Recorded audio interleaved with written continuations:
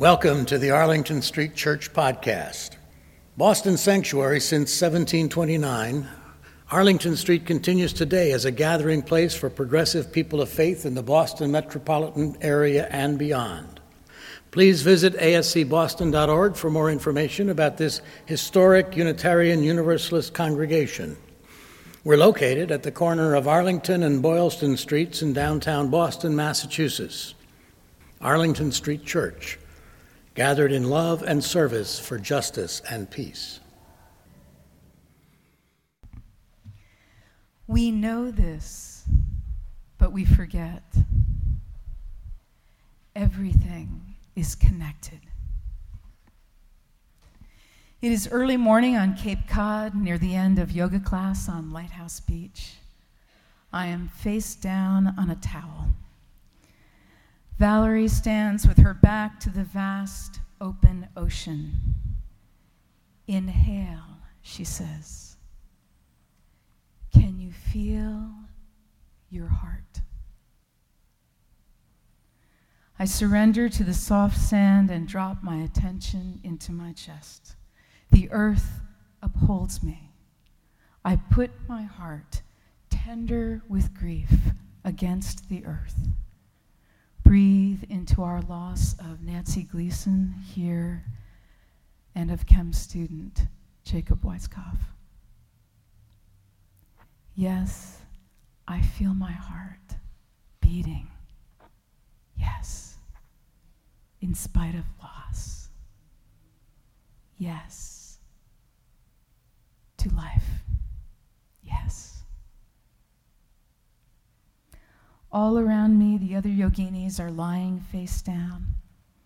We are babies in a nursery, the ocean waves rocking our cradle, rising and falling, pulsing, comforting us with a rush, hush, as they break on the tide line. And then another sound, eerie, then delightful, then magical. Just above the breeze coming off the water, a low, many-voiced howl. It's the harbor seals, piled up on a sandbar half a mile out. The seals, also lying face down in their own yoga class, the seals are singing. I lie transfixed by their siren song, by their kinship. My heart, the heart of every person on the beach, the ocean, the seals. We know this, but we forget. Everything is connected. I did not know Jaretta Jones de Almeida, a local educator and therapist who was memorialized in Cambridge yesterday. But in a piece written for Turning Wheel, she said, "When I was a little girl, I had a profound experience that marked the beginning of one phase of my life and the end of another. Before the age of 5, my relationship to the world around me was one of unity. I remember looking at trees, people, things, and feeling that was everything and that I knew everything. It was as if my eyes were not mine. Some higher force within me was showing me the world. This all seemed very natural to me. For a while, I thought everyone saw all that I saw, felt all that I felt, knew all that I knew. And then suddenly one day, walking past a mirror in my grandmother's house, I saw myself for the first time. In that instant, I realized that I was a separate person with a separate will, detached from all other things around me. I lifted my arm in amazement as I realized I could do whatever I willed. At that time, I thought I was experiencing what I would later call a religious awakening. I felt a tremendous amount of love. This moment of realization, however, also marked the birth of my personality, my small self.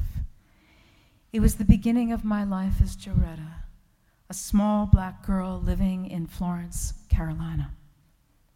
The memory of that moment has always been alive in me as the instant in which I was separated from the vast mind of oneness.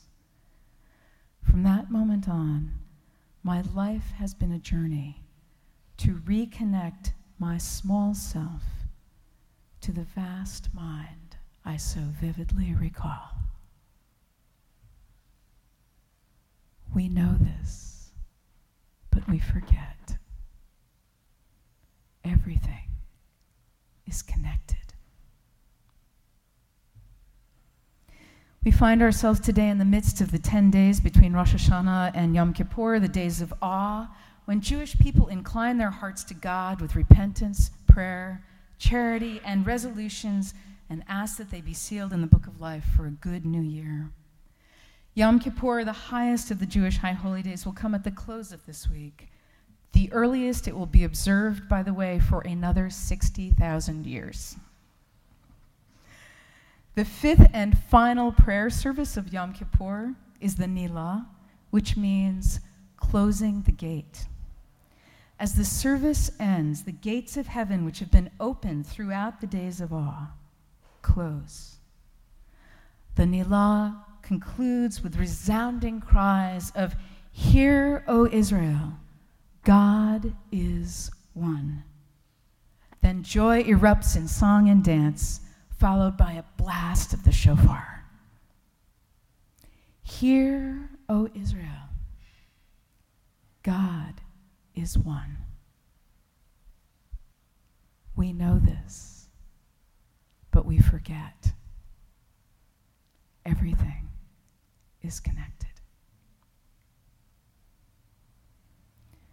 While the earth lurched on its axis as Syria used poisonous gas on its own citizens, and here at home, George Zimmerman's acquittal for the murder of Trayvon Martin, and the 50th anniversary of Dr. King's mighty dream occasioned a fresh examination of the gaping wound of racism in this country.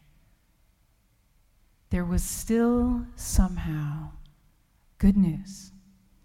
Good news that reached the world from Decatur, Georgia, where at around noon on August 20th, Antoinette Tuff, a bookkeeper in the front office of the Ronald McNair Discovery Learning Center, with 800 plus elementary students in classrooms behind her, talked a would-be mass murderer into laying down his arms and surrendering to police.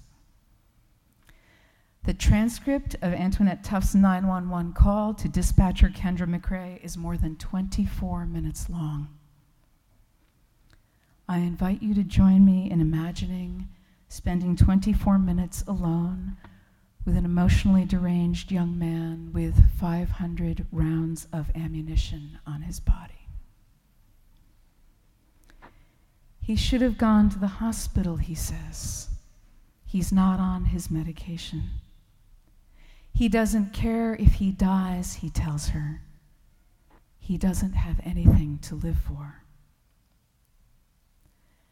Antoinette Tuff's heart opens. She does not see a monster.